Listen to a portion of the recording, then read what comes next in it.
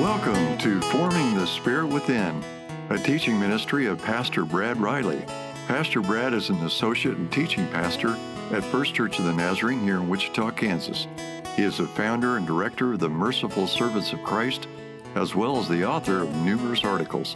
And now, here's Pastor Brad. Today we want to finish John chapter 16. I believe we can finish it today. Part 4 of John chapter 16. And that's going to lead us into next week starting John 17 is a very unique chapter. In John 17 we hear Jesus, we've been hearing Jesus teach so far, but we're going to hear him pray in John 17. The longest recorded prayer of Jesus. It's a beautiful prayer. It's full of meaning. So we'll take our time on John 17 too. But John 16, as we close it today, we'll kind of round out this idea. We've been spending several weeks developing this idea of the teaching ministry of the Holy Spirit. That's really the essence of what Jesus is sharing in John 16 with his disciples. That they are going to inherit, if you will, by gift of the Holy Spirit, the teaching ministry, the truth, as Jesus says, all truth. The Holy Spirit will lead you into all truth, and we've spent several weeks talking about that now. So we're going to see how he closes that conversation with them. And we'll begin in verse 23. But before we do that, let's pray. We always like to pray. I like to ask God, love this prayer, to ask him to just illumine our minds and our hearts to understand the gospel. So if you have a prayer card with you, let's pray together. Illumine our hearts, O Master, lover of all humanity, with the pure light of your divine knowledge. Open the eyes of our hearts that we may understand your gospel teachings. Implant deep within us the fear of your blessed commandments, that through them we may conquer all carnal desires and may be transformed to live, both thinking and doing, the things that are pleasing to you. For you, O Lord, are the light of our souls and bodies, and unto you we give all glory and praise, together with our Father, who is from everlasting, the all-holy, good, and life-creating Spirit, now and ever, and unto ages of ages. Amen. In this verse 23, Jesus makes an incredible statement. He's pointing them to the future by saying, in that day. Okay, that's how he begins verse 23, this closing section of this chapter. He makes this incredible statement that says, in that day you will ask me nothing. That's interesting to me. So we're going to look a little deeper at that. Let's read it first, though. I might have started to read it last week for you. I don't remember, but I'll go ahead and read verses 23 through 33, and then we'll come back to them. In that day you will ask nothing of me. Truly, truly, I say to you, if you ask anything of the Father, he will give it to you in my name. Hitherto you have asked nothing in my name. Ask and you will receive, that your joy may be full. I have said this to you in figures. The hour is coming when I shall no longer speak to you in figures, but tell you plainly of the Father. In that day you will ask in my name. And I do not say that to you that I shall pray. Let me read that again. In that day you will ask in my name. And I do not say to you that I shall pray the Father for you. For the Father himself loves you, because you have loved me and have believed that I came from the Father. I came from the Father and have come into the world again. I am leaving the world and going to the Father. His disciples said, now you are speaking plainly and not in any figure. Now we know that you know all things and need none to question you. By this we believe that you came from God. Jesus answered them, do you now believe? The hour is coming, indeed it has come, when you will be scattered, every man to his home, and will leave me alone. Yet I am not alone, for the Father is with me. I have said this to you, that in me you may have peace. In the world you have tribulation, but be of good cheer. I have overcome the world. And with that, John closes the words of Jesus in the 16th chapter. Jesus, several times, you'll notice, points to the future. In that day. That phrase is used a lot in this chapter. In that, what do you think he means by that? What day is Jesus pointing to? In that day. Sometimes the word day is a single day. Sometimes the word day might be referred to as an era of days. But what are you thinking Jesus means in that day? When he comes again. Okay, maybe when he comes again. After he has left. After he has left the world now. The world again, okay. And then comes again in that day after he's left. What else? Any other thoughts? Pentecost, okay, yeah. So let's try and discern. Those are all really good answers. Let's try and discern what it's saying through the text here. In that day you will ask nothing of me. Truly, truly, and remember that's the word, amen, amen. This is whenever Jesus says truly, truly, or amen, amen. Verily, verily. You want to pay attention, okay? Jesus is saying something that is so, I mean, everything Jesus says is important, but he's making an emphatic point there. If you ask anything of the Father, he will give it to you in my name. So he's telling them what that day is going to be comprised of. In that day, you will, if you ask anything of the Father, and you will, in my name, he will give it to you. That's a pretty powerful blanket statement to them. So we have to discern when is that day, and what did Jesus mean when he said that you would ask the Father in my name? And why is it not applying to the day they're in? Why is he talking about the future that they'll ask? Why are they not asking of the Father now, on the day that they're in? That's right. What you said, Dorothy, he's still with them. Yeah. Up until now, they haven't needed to ask God of anything because Jesus is with them. He's been their very constant companion and teacher. He's been the source of all miracles and blessings. He's been the conduit of God to them. So they haven't needed to ask God for anything. But as he's been warning them throughout this chapter, you're going to be without me. I'm going away. And they can't quite get it. They're fearful. They tremble a little at that thought. And he's trying to, at different times, we see him say things when he's trying to put them at ease. But in that day, I really believe Jesus is saying post-ascension day. So that day, I believe in this context, Jesus is saying every day that will ever be until I come again after the ascension. Okay? Well, the ascension was, we know, when?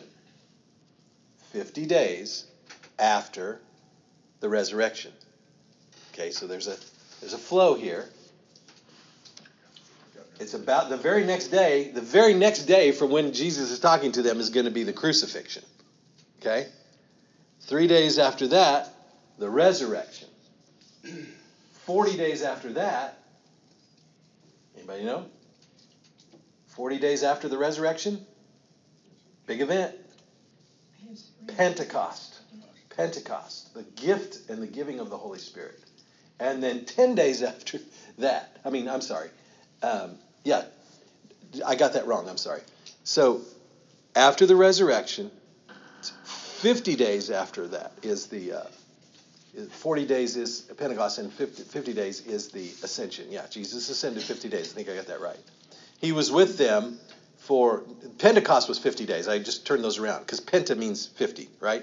So there is the ascension. Jesus was with them until the ascension, okay, for what? A little over a month, not even 2 months. But here's these 4 big events. I put them on, this is on the board, and I didn't fill them in, but we'll fill them in. We have the crucifixion,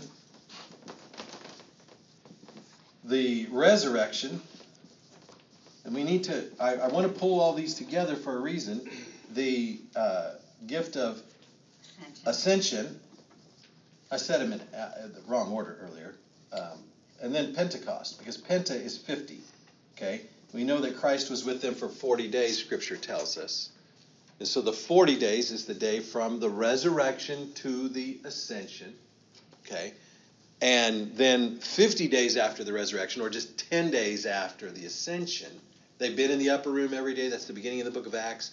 Go and wait in Jerusalem until the power from on high comes to you. We know that they waited there for about 10 days, and then the Holy Spirit fell. Acts chapter 2. So that's 50 days. So the ascension is 40 days after the resurrection, and Pentecost is 50 days after the resurrection.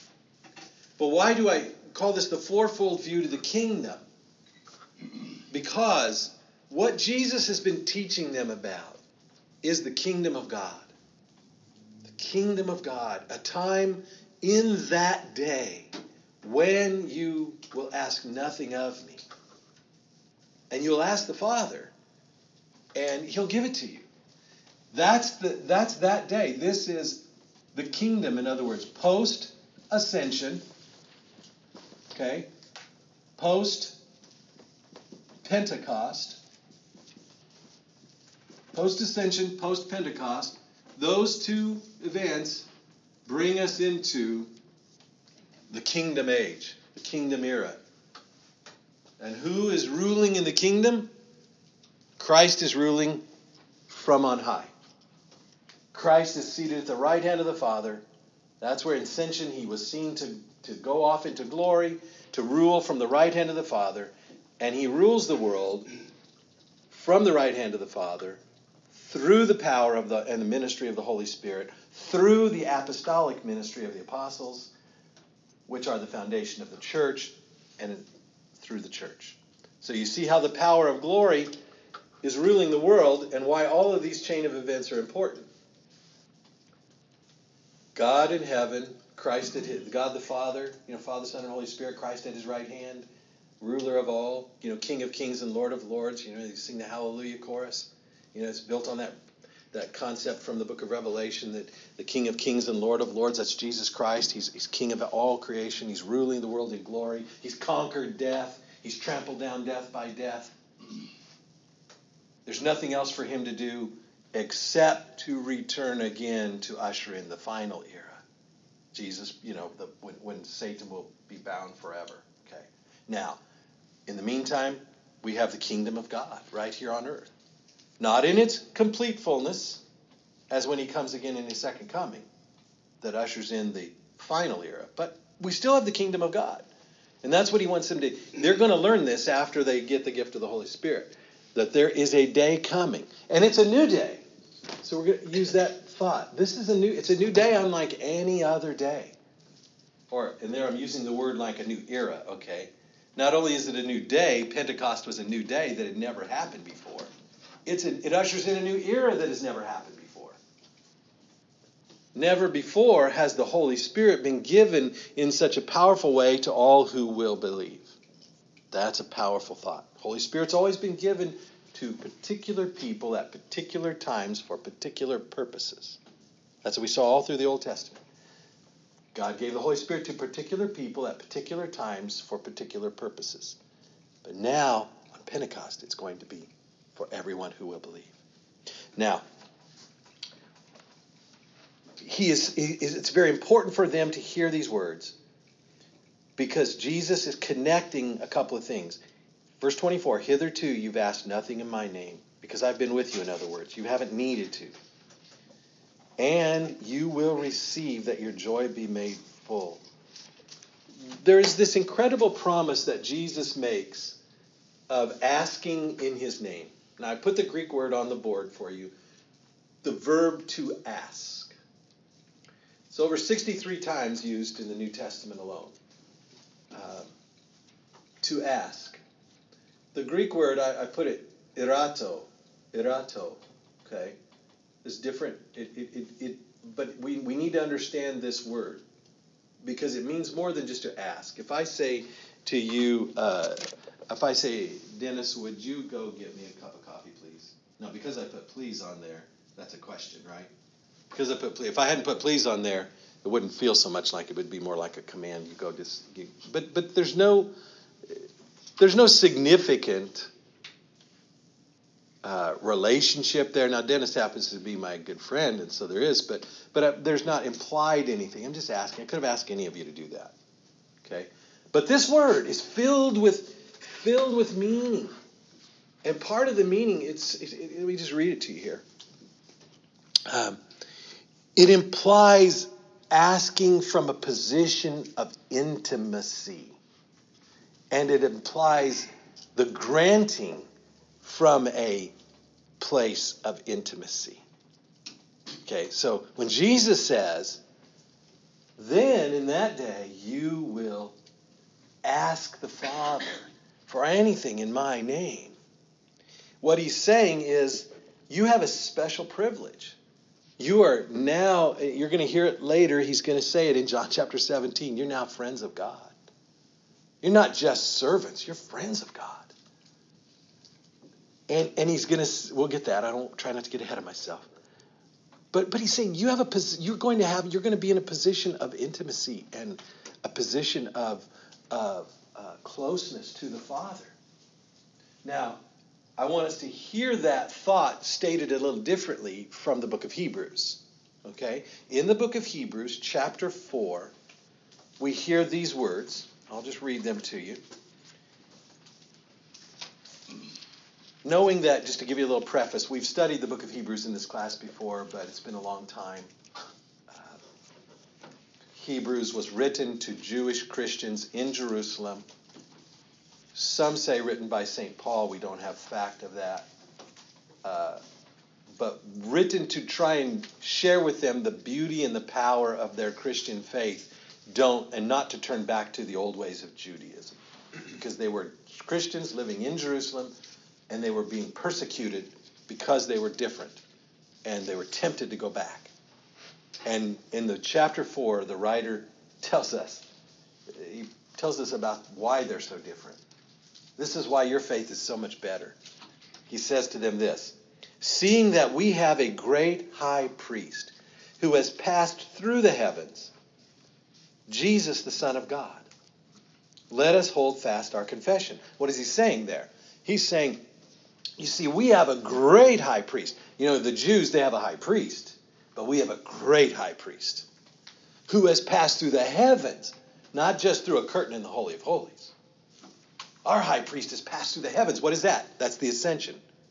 Okay, the passing through the heavens, that was Jesus passing through the heavens on the ascension to the right hand of God. And he just says, it's Jesus, the Son of God. So because of that fact, we need to hold fast our confession. That means you've confessed to be Christians, now stand strong. Okay, goes a little further. Verse 15, for we do not have a high priest who cannot sympathize with our weakness, but who was in all points tempted as we are, yet without sin. What is it? The writer of Hebrews is saying, our high priest is perfect, but he understands us perfectly. Our high priest, Jesus Christ, he was tempted in every way, just like we are as a human, but he was found to be without sin. He is perfect, and so he knows us. You know, as the psalmist says, you know, he knoweth our frame. He remembers that we are dust. He's our creator. He knows us. And so he goes on to say, verse 16, let us therefore come boldly to the throne of grace. Let us therefore come boldly to the throne of grace. Where is the throne of grace? Where's the throne of grace? In heaven. It's God's throne in heaven. It's where Jesus sits in heaven, okay? The throne of grace. Let us come boldly to the throne of grace that we may obtain mercy and find grace to help in time of need. That was a revolutionary thought for those Jewish Christians. It was a revolutionary thought because if they needed the help of God, they needed to first bring their sacrifice to the temple and to pray through their high priest that God would have mercy on them. And only the high priest really was considered to have access into the very presence of God. Okay, and that they were talking about a physical presence in the back of the Holy of Holies, behind the curtain, where the Ark of the Covenant was. there was said to be and believed to be, and I think was, the very physical presence of God in a mystical way. And only the high priest could go there. And he could only go there once a year. Okay? So there was this limited approach to God. And you were never really sure if you had what you asked for. Okay, they thought maybe God would have mercy on us, maybe he wouldn't. But this is a revolutionary idea. Now, the writer of Hebrews is saying you and I, if he promised it to the Jew, this isn't just to the group of the apostles, this is an apostle writing to churches. Okay? If he could promise it to them, then we know it's for us today too. But it all begins, this idea that we can go boldly before the throne of Christ in glory and get help in time of need, anytime we want, anytime we're in need. There's no barrier between us and Christ. That is why that veil that separated the Holy of Holies was torn in two at the crucifixion of Jesus, at the death of Jesus. It was torn in two to represent that we now have access to God. Now, that's only because first he gave access to them. Jesus Christ is promising his apostles access to the Father, as you and I have access to the Father. But he's promising that they need it because they need to lead the church. In their day, if Christianity was going to take root and hold, they needed to be strong. They needed to have the wisdom of the Holy Spirit, and they needed to be able to know how to ask for that wisdom. So let's think a little bit about how they ask for that. Because Jesus says, in that day you ask nothing of me, but if you ask anything of the Father in my name, he'll give it to you. That's a pretty blanket statement, okay? And I think we confuse that sometimes with our own understanding of this. Now, what does it mean to ask in the name of Jesus? I've talked about this before because he's been saying it repeatedly. But do you recall? It bears to be repeated. What does it mean to ask anything of the Father in the name of Jesus? What does it mean? Anybody remember? To know what he wants us to ask for. Yes, to be so intimate that we know what he wants us to ask for. And when we know that it's what Jesus wants us to ask for, it's what the Father wants us to ask for, then we know we have our answer. Because his will is done perfect. Is it also that no one comes to the Father except through me? Yeah. Jesus is the conduit. He's the only conduit. He's the way, he's the truth, he's the life. And it's through him and his fourfold mystery unlocking the keys to the kingdom. It's only because he was crucified and only because he was resurrected and only because he ascended and only because he asked the Father to send the Holy Spirit that we can come in and ask those things. And somehow we've lost the teaching of that. It has just become routine for us to end all of our prayers as evangelical Christians. It's just become routine for us to say, in Jesus' name, at the end of our prayers. In Jesus' name, amen. And that's okay. There's nothing wrong with that. Just understand that that's not what the text is saying. It's not saying if you just say in Jesus' name, boy, it's done. It's not saying that at all. Because in the Greek, in the ancient and in the Hebrew, the idea of a name in the ancient world was the essence of the person. Names meant something. I have no clue what Riley means. I mean, I don't know what my name means. It's Irish, probably. At best, I know it's the name of a tavern in Dublin, Ireland. I don't know. Whatever that says. The Riley Tavern in Dublin, Ireland. I have a question. Yes, ma'am. If we ask according to his will, and his will is that none should perish, how do we pray for children and friends who are away from God when there's free will? That's a beautiful question. We persevere by praying. We know that it's his will that they not perish. So that's why we ask it in his name. Because that's a good example of what is his will. But there's no, I'll get in trouble with my Latin here, ipso facto, just because we said it, it's done. Okay, because God, that's the one area where God will not violate our free will. It is his will that we all should come to Christ and none should perish. But he won't make them. He won't make us. He won't make anyone come to Christ. Okay? So you are bringing up a great question. What does it mean? We ask in his name. We know it's his will. Why isn't it done? Because God will not violate our free will. He cannot violate our free will. Or he's not the loving God. The holy, loving, almighty God. So let's use another example. Let's use the one that's most common to our hearts. Our loved ones are sick, dying, maybe have cancer or something, and we want to pray for their healing. That's as common to man. We see that given in the New Testament over and over. People are healed. Jesus says, and we've seen it earlier as we've studied in John, you have not because you ask not. John even said earlier, Jesus said that you have not because you ask with wrong motives. And we said, we want to have the motive of God. We want to pray in God's name and in his will and ask for their healing. And then we see that they're not healed sometimes. What happened there? What happened there? Why were they not healed? The Lord wanted to take them home. Because they were healed when he took them home. We have to reorient our understanding of what it means to be healed. You see? Lazarus was raised from the dead. But Lazarus still died again. You with me?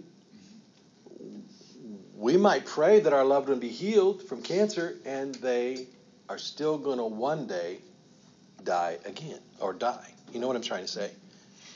So it's not wrong to ask for that prayer of healing at all. Please don't stop.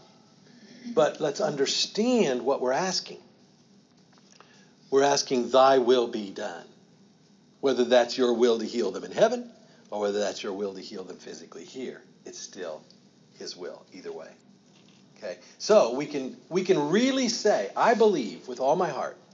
You can write this down, you can quote me on it if you want. Not that you'd ever have need to quote me.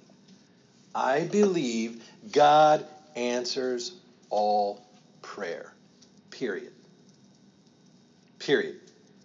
Yeah. Many people think God doesn't answer their prayers. Sometimes it's no. But sometimes it's no. Sometimes it's yes. Sometimes it's no. Sometimes it's later. Maybe later. Okay? But God always answers.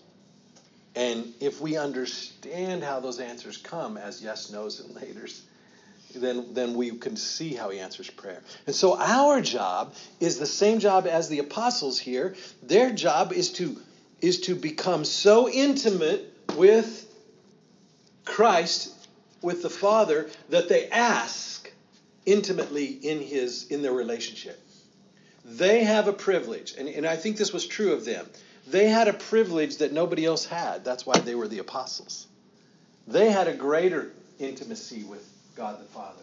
They spent 3 years with Jesus. They were the first given the Holy Spirit. And then we know the Holy Spirit fell on 120 in that room, and then we know that more and more and more. But there's still, I don't want to ever take away from the fact that God had a special work for these apostles to do.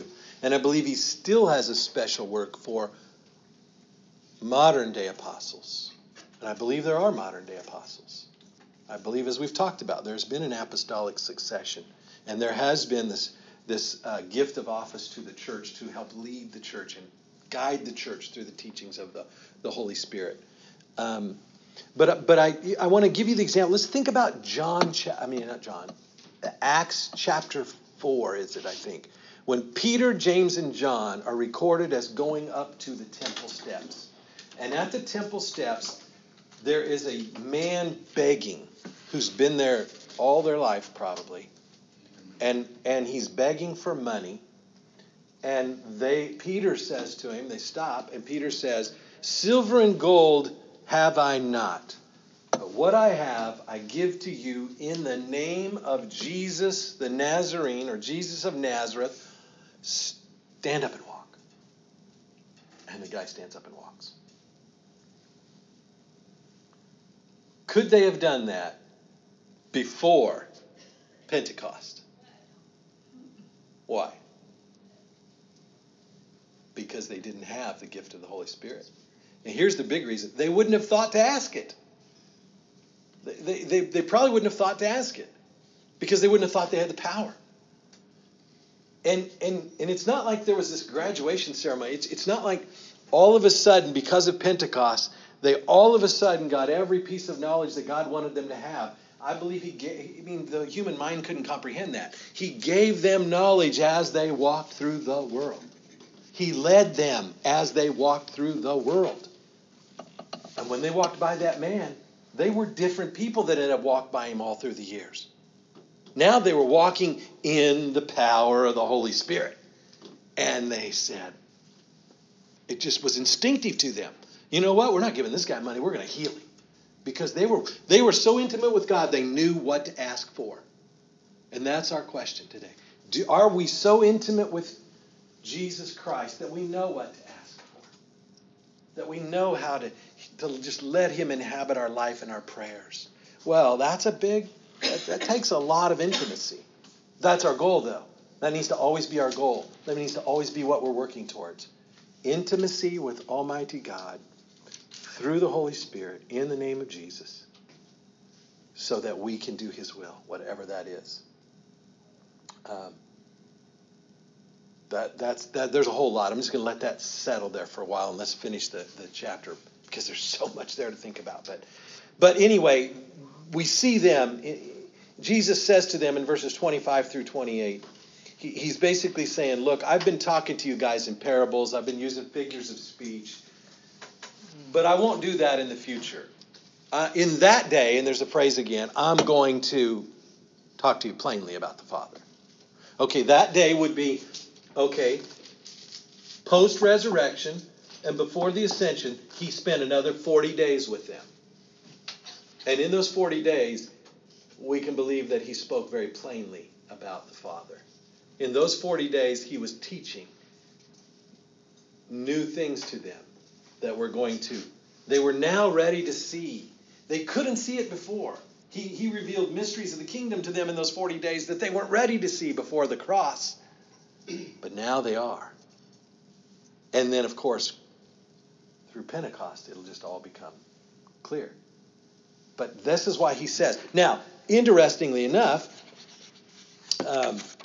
he finishes that saying, in that day you will ask in my name. We've been talking about that.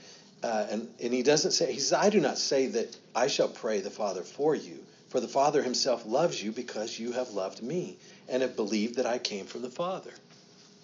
Jesus is telling them, you're going to be intercessors. You have a right. You're going to have right to the Father's presence just like I do. Wow. That's amazing, isn't it?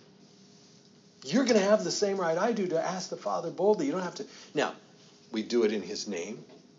Christ is the second person of the Holy Trinity. But we still understand that we can come directly to the Father. Now, he says in verse 28, I came from the Father and have come into the world again, and I'm leaving the world and going back to the Father. Every time they hear him say that, they get a little nervous. They get a little disturbed because they don't understand yet. And so there, in verse 29, they say something interesting. What do they do? What do they do in verse 29? What do they say in verse 29? Oh, I get it. Oh, wow, we get it now. We get it now. Oh, wow, now we understand. That's what they say. Oh, now you're speaking plainly. Wow. They don't got a clue, do they? They don't have a clue. He says, do you really? Jesus says in verse 31, do you really? Do you now believe? You think you believe? If you don't realize, but in just a few short hours, you're all going to leave me. Yeah. So let that be a lesson to us, lest we think we know. What do we really think we know? Here's what I've learned. The more I know, the less I know. I know that sounds like a weird thing, but it's true. The more I know, the less I know. Because the more I know about God and the more I know about his kingdom and the closer I grow to him, the more the vastness of its eternity and its infinite reality is laid out for me. And so now I know less than I did before because there's so much more to know. That's kind of like the phrase, the more holier I get, the less holy I am. Why? Because I'm comparing myself to an infinite reality of holiness. And the closer we get to God, the less holy we feel. Just trust me on that. If you haven't realized that reality, you should. When we die to ourselves and we come into the presence of Almighty God and we realize that it's not about us and we're trying to seek His holiness, He will always draw us closer, but the closer we get, the less holy we feel because He is so holy. And we're comparing ourselves to the beautiful standard of infinite holiness. And we're finite. The holiness, whatever holiness we have, it comes from Him, but it's finite as long as we're in this body, as long as we're in this side of heaven. So, in this section, Jesus says, He warns them, you're going to all scatter, you're going to leave me alone. But He says, I won't really be alone because the Father is with me. The Father is always with Jesus. He's never really alone because of the Godhead, the Trinitarian nature of it. And this is a very interesting phrase, and we're going to connect the last line of the chapter, verse 33, back to the opening words of we started with, verse 24. In verse 24, Jesus said that you will receive from the Father these things that you ask for in my name, because He wants to make your joy full. That your joy may be full. And in the last line of this chapter, Jesus says, I've said this to you, that in me, that means in relationship with me, literally in my mystical presence, you will have peace. Where in the world you have trouble, or tribulation, in this case it uses the word tribulation, which means troubles and hard times. But be of good cheer. I have overcome the world. Be of good cheer. I have overcome the world. I'm sure to them that night they thought not a bit of peace from what Jesus just said to them. They still don't understand. They're just like, well, I don't know. Whatever you say, Jesus. We don't understand. They won't understand until they have this fourfold view of the kingdom. But then all things will be made clear. So what did Jesus mean that then you will have peace? Then you will have peace. What is peace?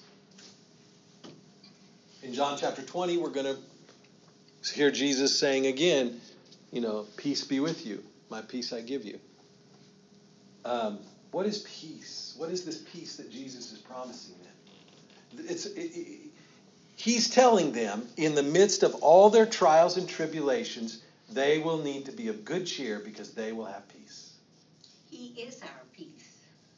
He is our peace in the midst of trouble. Right? Do we really get that? I wonder sometimes if we really get that. It's one thing to say it. It's one thing to say it. It's a whole other thing to live it. See, we can say we believe it, but until we live it, we don't really believe it. That's faith in action. That's that whole thing about, are we saved by faith? Are we saved by works? We're saved by faith only if we put it into work. Because other than that, it's just empty faith, empty head belief. So what does Jesus say? What is peace? Peace is not the absence of trouble in our world, is it? Peace is not the absence of trouble in our world. Their world's about to get really troubled. Okay? These men that Jesus is giving this incredible relationship of apostolic power and authority to lead the Church of Jesus Christ, these men are about to live the worst years of their lives. I think the Apostle Paul somewhere calls it, I think it might be in one of his Corinthian letters, he kind of describes the hardships he's had. I don't know if he uses these words, but he talks about it's just like a dog's life. It's a horrible life. The life of an apostle was horrible. They're going from town to town, often ridiculed, sometimes beaten, imprisoned, hardships, unbelievable. There was not this vision of our, modern day district superintendents and bishops who live in perfect peace and harmony and get to travel and all of this, and they're so well respected. And I mean, not in the first century. It was tough. And I'm sure it is tough for ours out there as well in some places. But the idea I wanted to get you is that doesn't matter. Peace, the peace of God, the peace that comes only through Jesus Christ, transcends all situations. No matter what our trouble is, if we cannot find peace within it, we are not trusting God. Now, I didn't say if we cannot have peace immediately, because we are humans. Okay, I didn't say that we won't have a few doubts and we won't be shaken a little bit, but at the end of the shaking, do we land on our feet in Christ and his peace? I think one of our best examples is Job. Job had his whole world shaken, didn't he? The Old Testament prophet Job had his whole world shaken. Everything taken from him. And his testimony was Job troubled? Absolutely, Job was troubled. Did Job understand? No, Job did not understand. But did Job still bless God? Amen. Yes, he did. Job still blessed. Job said, even though he slay me, yet I will praise him. Wow. Can we say that? I'm afraid there is. I'm not trying to be a prophet. I'm definitely not a prophet. Trust me. But I have fear that I'm trying to live in God's peace about it. But I have fear for what our children's generation, my children's generation, will go through in this nation. Your grandkids and people. Because the drastic changes I've seen in our society in the last 30 years don't bode well for the next 30 years. Okay? And that's troubling to me. But it's no different than the fate of all humanity throughout times. It's just that we aren't used to it. We 21st century Americans aren't used to it. Because in the last 100 years of this modern world, we've lived in the greatest time of peace and prosperity ever. Ever.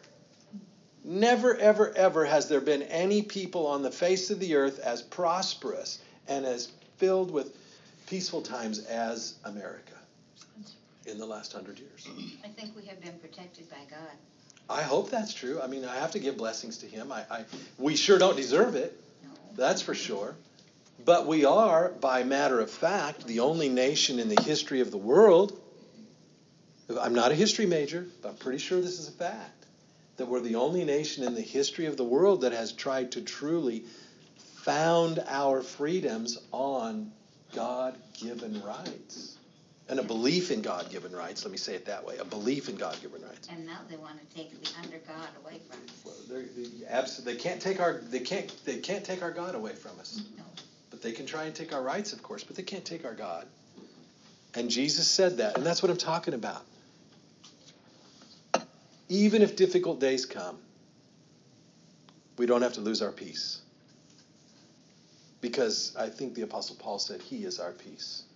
Meaning Jesus, who has broken down every wall. There's no more barrier between us and the Father. We have the Holy Spirit if we've asked for it. And if we're trusting that we can live in it and walk in him. So this brings a peace. I think Jesus was trying to give them some comfort that night. He's trying to he's going to start praying in John 17 for them.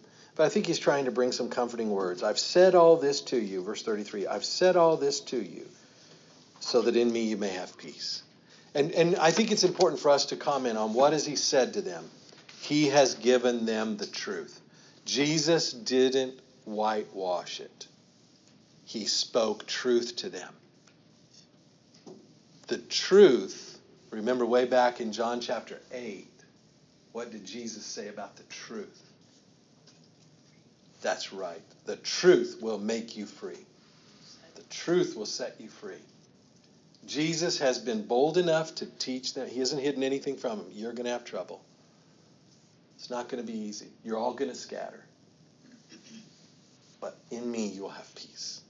In me, you'll have peace. And when they get to this fourfold view of the kingdom, they're going to see it. Now, that kind of brings us to, make sure I didn't miss anything in my notes here.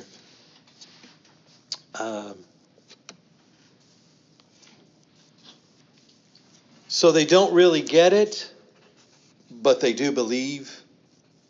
They don't really get it, but they do believe. I think it's important for us to understand that the relationship for them is one of belief.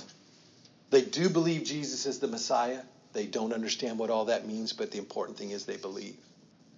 And Jesus is telling them the Father loves you, and he's going to give you this power and this peace because you have believed.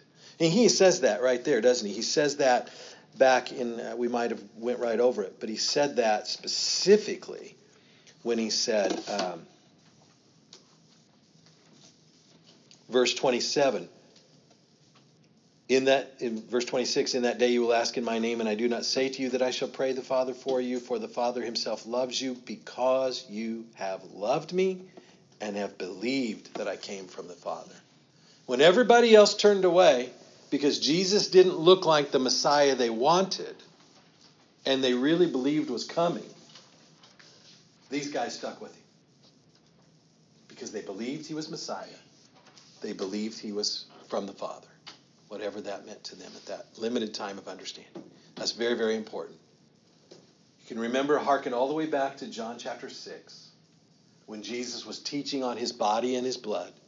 That beautiful Eucharistic chapter of his teachings on my flesh is true food and my blood is true drink. And so many people heard that and they said, wow, this is difficult. We're leaving. And they walked away. Followers of Jesus walked away when they heard him teach that. And Jesus didn't say, oh, come back. You're misunderstanding me. He looks to his disciples and he says, at the end of John chapter 6, what? Are you going to leave me too? And what'd they say? Peter says, Lord, you alone have the words of life. Where else will we go? They believed. They didn't understand, but they believed. And I think that's what word does today. We may not understand everything. You know, we may sometimes, probably you leave Bible study with more questions than when you came in. I hope that's a good thing. I kind of hope that's a good thing. Because I want to remind us that we have the privilege of this Greek word here, erateo, to ask from a place of intimacy. Every one of you has a right and a privilege to ask your Heavenly Father anything you want because you are his child. Every one of you that has a child in this classroom, if you have children, if your child came to ask you anything, you'd receive that question, wouldn't you? Because you love them. And hopefully your child loves and respects you and understands you enough that knows they can come to ask you anything. Certainly in their early years they do, don't they? In those really early years, isn't it fun to see how children just ask for the world? No second thought about what they're asking for. Well, mom and dad will do anything for me. Of course I'm going to ask them. Well, that's the way it is. We can ask God anything. Just trust his will. Trust his will. And in the meantime, try and grow so close to Jesus that he's praying through you. He's guiding your prayer thoughts. He's leading you what to ask for. Try something. I want to give you an experiment to try this week as we close class. I'm going to give you an experiment. As you go out into the world for this week until we meet again, and maybe we'll be able to, this is kind of like when Jesus sent out the 70 too, you know. I'm not Jesus, but I'm sending you out to do this experiment, okay? I want you to go out and I want you to start praying. Lord, teach me what to ask for today.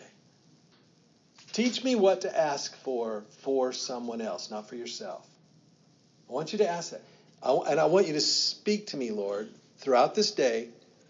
Speak to me about what I should ask you for somebody else. And let's just see what happens. But if you make that prayer your awareness, okay? Make that prayer your awareness. A couple of you are writing it down. Thank you. Because you'll remember it. I want you to take it seriously. Ask. Every day. Lord, reveal to me something that I should ask you for somebody. And I want to hear what happens. I believe God will guide you. I believe something will happen that you didn't know would happen. Maybe you'll be in a grocery store. Maybe you'll be in somewhere and you'll encounter someone and you're going to have a boldness. And you're going to hear from the Holy Spirit to do something or say something or give something. And you're going to have that boldness from the Holy Spirit because you asked. Every day, Lord, lead me. Lord, lead me. Okay, guide me. Now just carry that awareness with you for 7 days. And let's see what happens when we come back together. I'm going to do it with you. Okay, I'm going to do it with you. I didn't come in here with that assignment, but I just feel that assignment, okay? Because I believe we want to practice what we preach here. And I believe that's what he was teaching them. Remember when I said in last week, Matthew 10 and Luke 12, Jesus said to them, you're going to get called up in front of the officials. Don't worry about what you'll ask. The Holy Spirit will guide you. Well, he only guided them because they were in prayer every day. What did they do when they met in the upper room for these 10 days between Ascension and Pentecost? What did they do? They prayed. They prayed.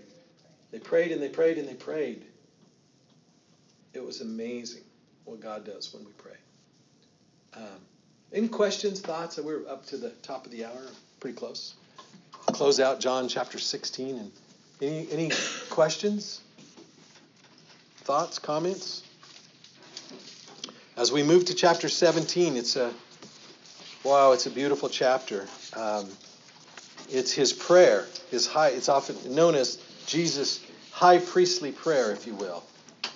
It starts with verse 1. When Jesus had spoken these words, he lifted up his eyes to heaven and said, Father. So he begins in prayer.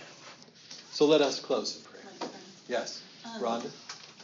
I just want to ask, most people know about Lindbergh passing away. Yes. His funeral in May 25th, a week from Saturday. Yeah, if we Right. remember Shirley in prayer. Right.